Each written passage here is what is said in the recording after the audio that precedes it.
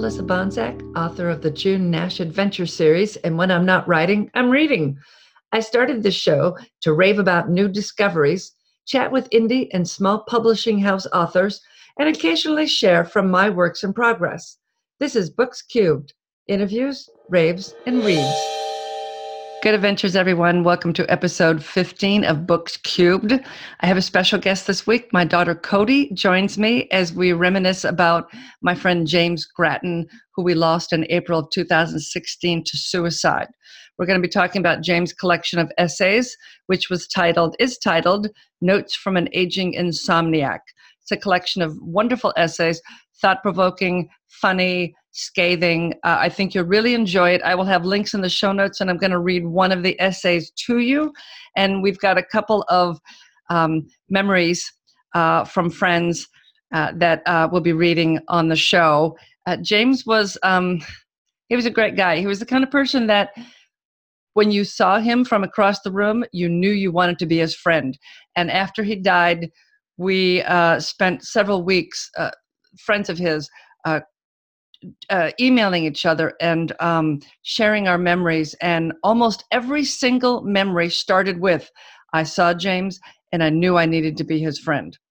And he made you feel like you were the most important person in the world. He was just a wonderful, giving, great guy. Now, of course, he had his flaws and he could be a real, make me nuts. And I'm sure everybody else has times when he made them crazy. But in the end, and when it came down to it, he was just a great, great guy that depression got the best of.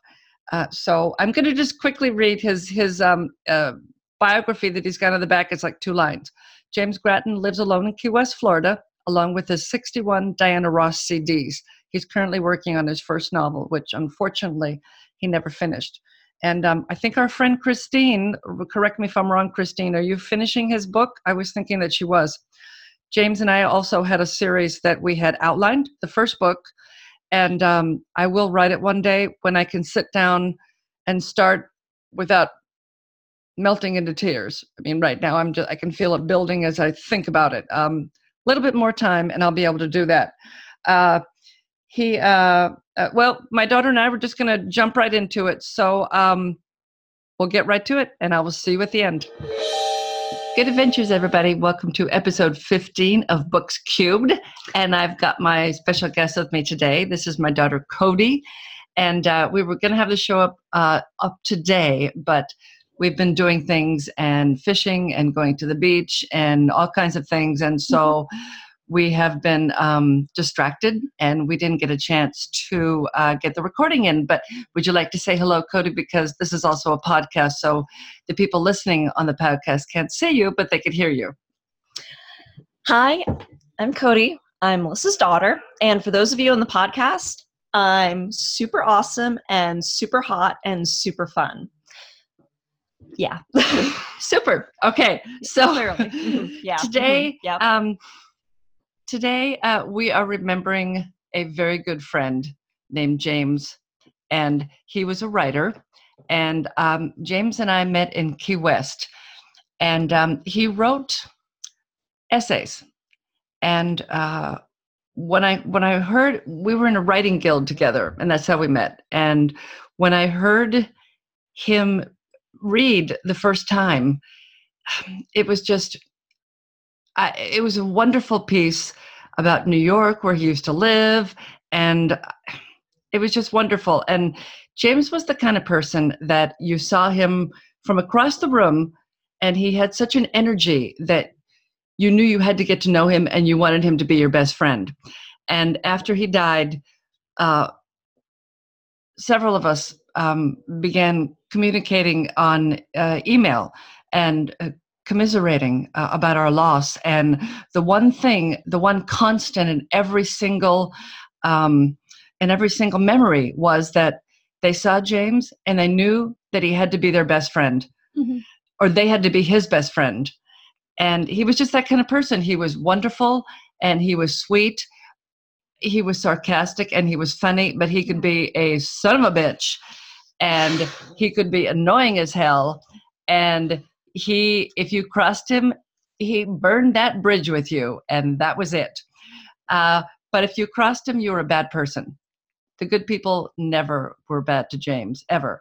And the people that he was friends with from all walks of life, who just felt like he was their best friend from the first time they met him. He was just so wonderful.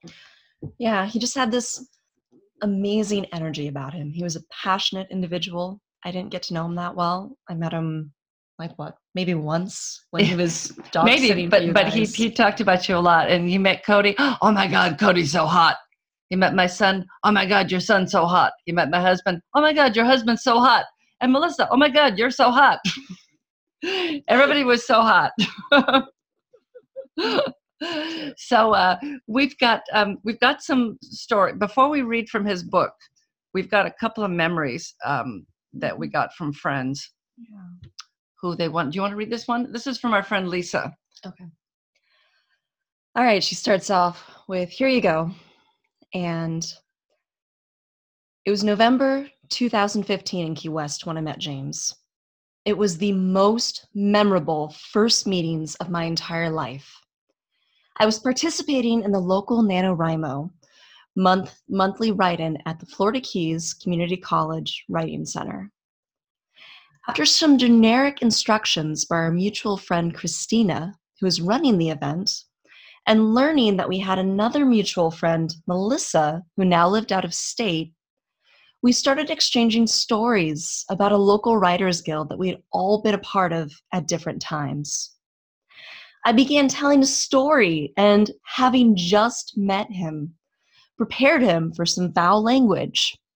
He took his hands from his keyboard and folded them on the desk, and then stared at me seriously, nodding at the appropriate moments.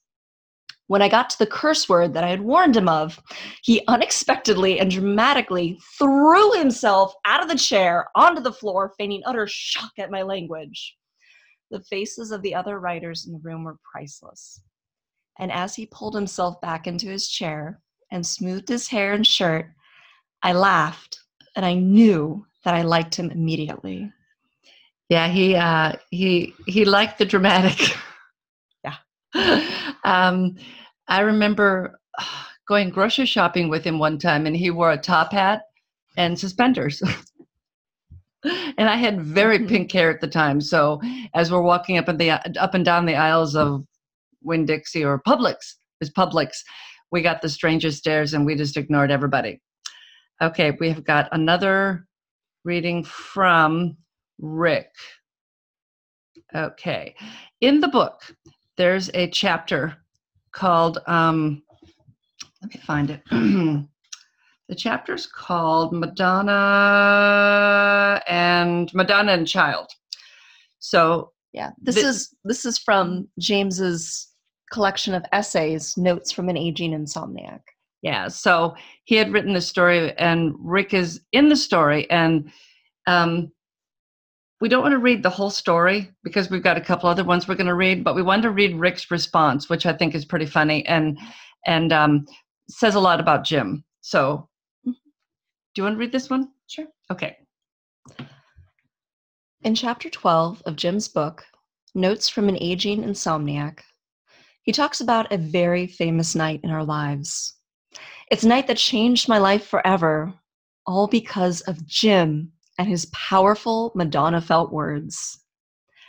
The night for me actually starts in the late afternoon when I call Gary, my boyfriend at the time, only 3 weeks, to see if he wants to go see a movie. And Gary responds with, "I'm too upset. My boyfriend is moving to California tomorrow. I can't go out." My response, "I'm right here. I'm not going anywhere." And Gary said, "No, my real boyfriend, the one I'm living with." And needless to say, I was heartbroken. I was 27 at the time, so I was a little overdramatic in my world. I called Jim to tell him what transpired with Gary.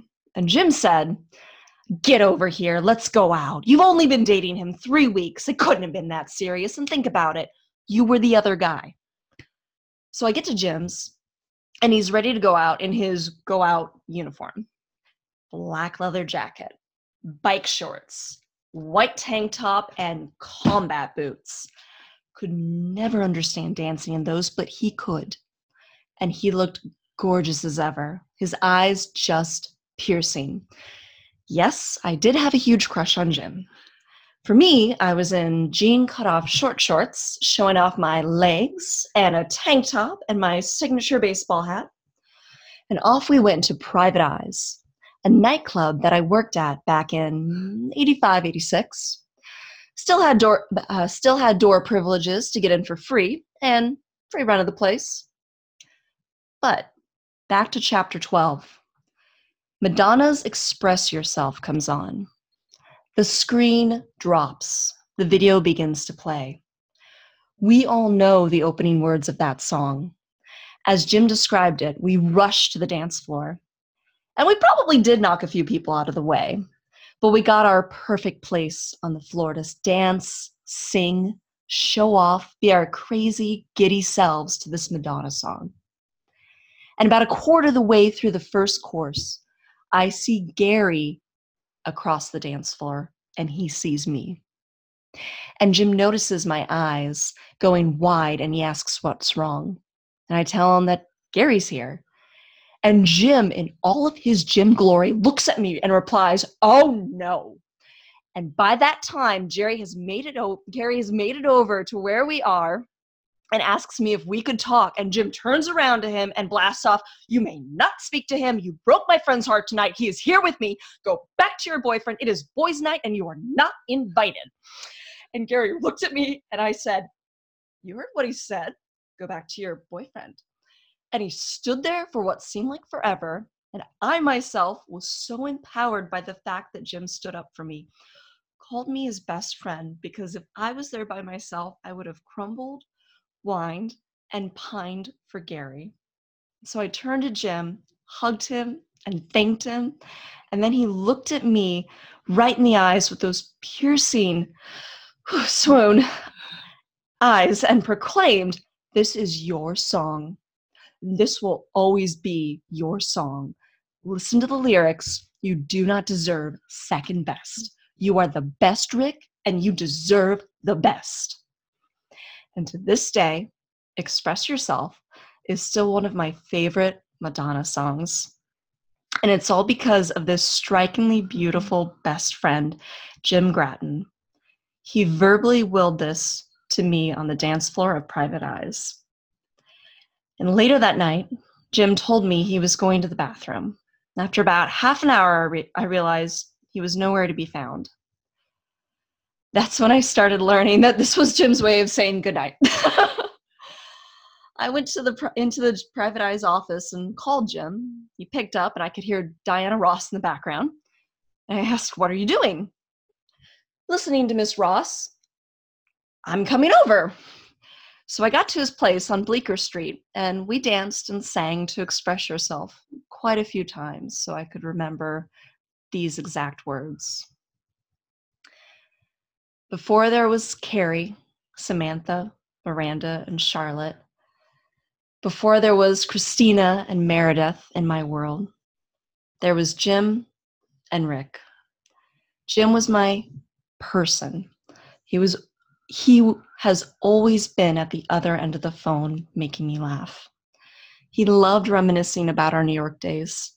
He always talked about how proud he was of me every time he was in class when I was up on stage teaching the aerobics routines.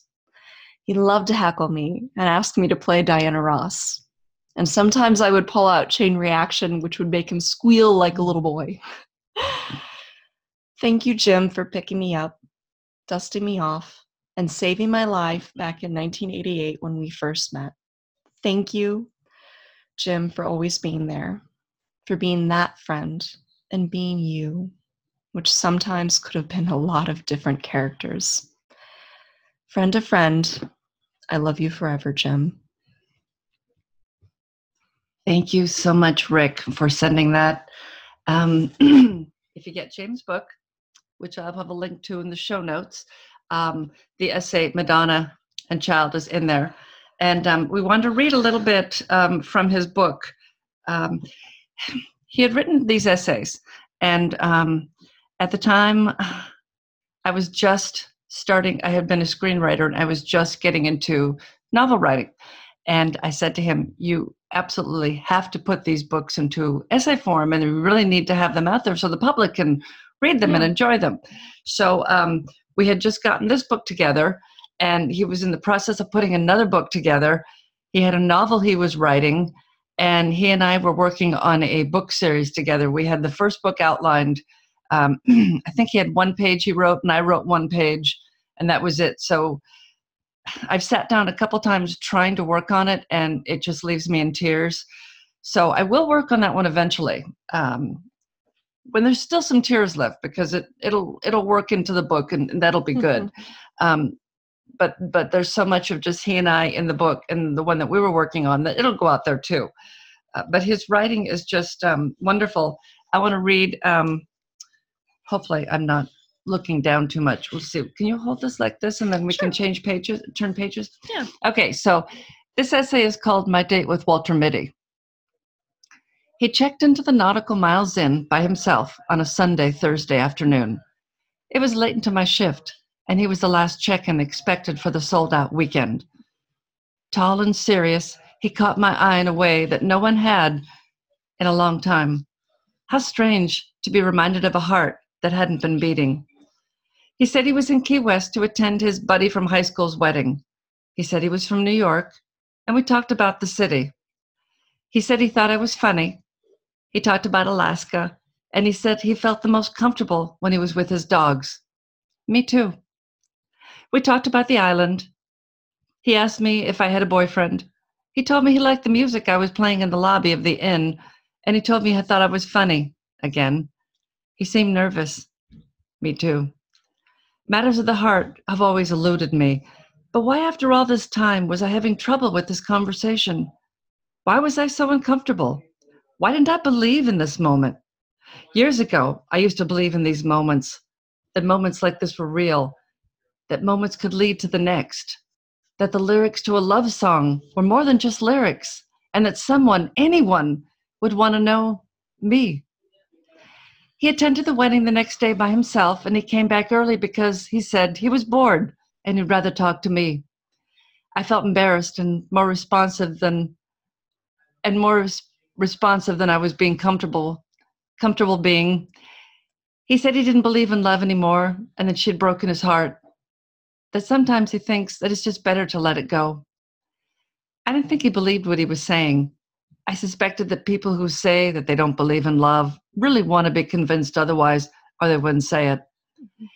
He asked me why I was single. I told him I hadn't heard anyone use that word since they canceled Love American Style. We both laughed.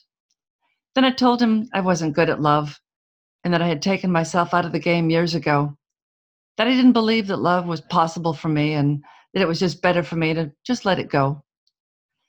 Later that night, when I'd left him at the inn, I realized that I really hadn't left him at the inn, that our conversation had stayed with me, and that the possibility of something more was enough to carry me through the night. How silly I felt. Was it possible, after all this time, that I could actually remember how to connect? That somewhere inside me, someone I forgot I used to be? That beyond the memories I tried to forget was the man I was before I became the person I am? Do we spend so much time alone that it's almost impossible to find our way back, to connect, to come home? Perhaps it's just easier to hope than to expect. The morning after, he said he wouldn't forget me, and that I should email him. You have my telephone number, he said. I smiled at him as we waited for his taxi outside the Nautical Miles Inn. Laughing to myself, I resisted the urge to quote Streisand at the end of The Way We Were, when she and Robert Redford were outside the plaza, and she said, "Your girl is lovely, Hubble." He asked me what was so funny, but I shook my head and smiled at the cliche of a Barbra Streisand quote. Awkward silence. He said, "Maybe you'll get to New York soon." Maybe. Which really meant no.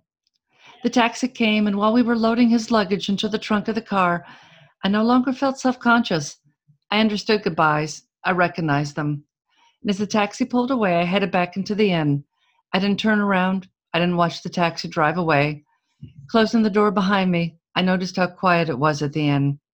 I stood off in the lobby by the door to his room where we'd been.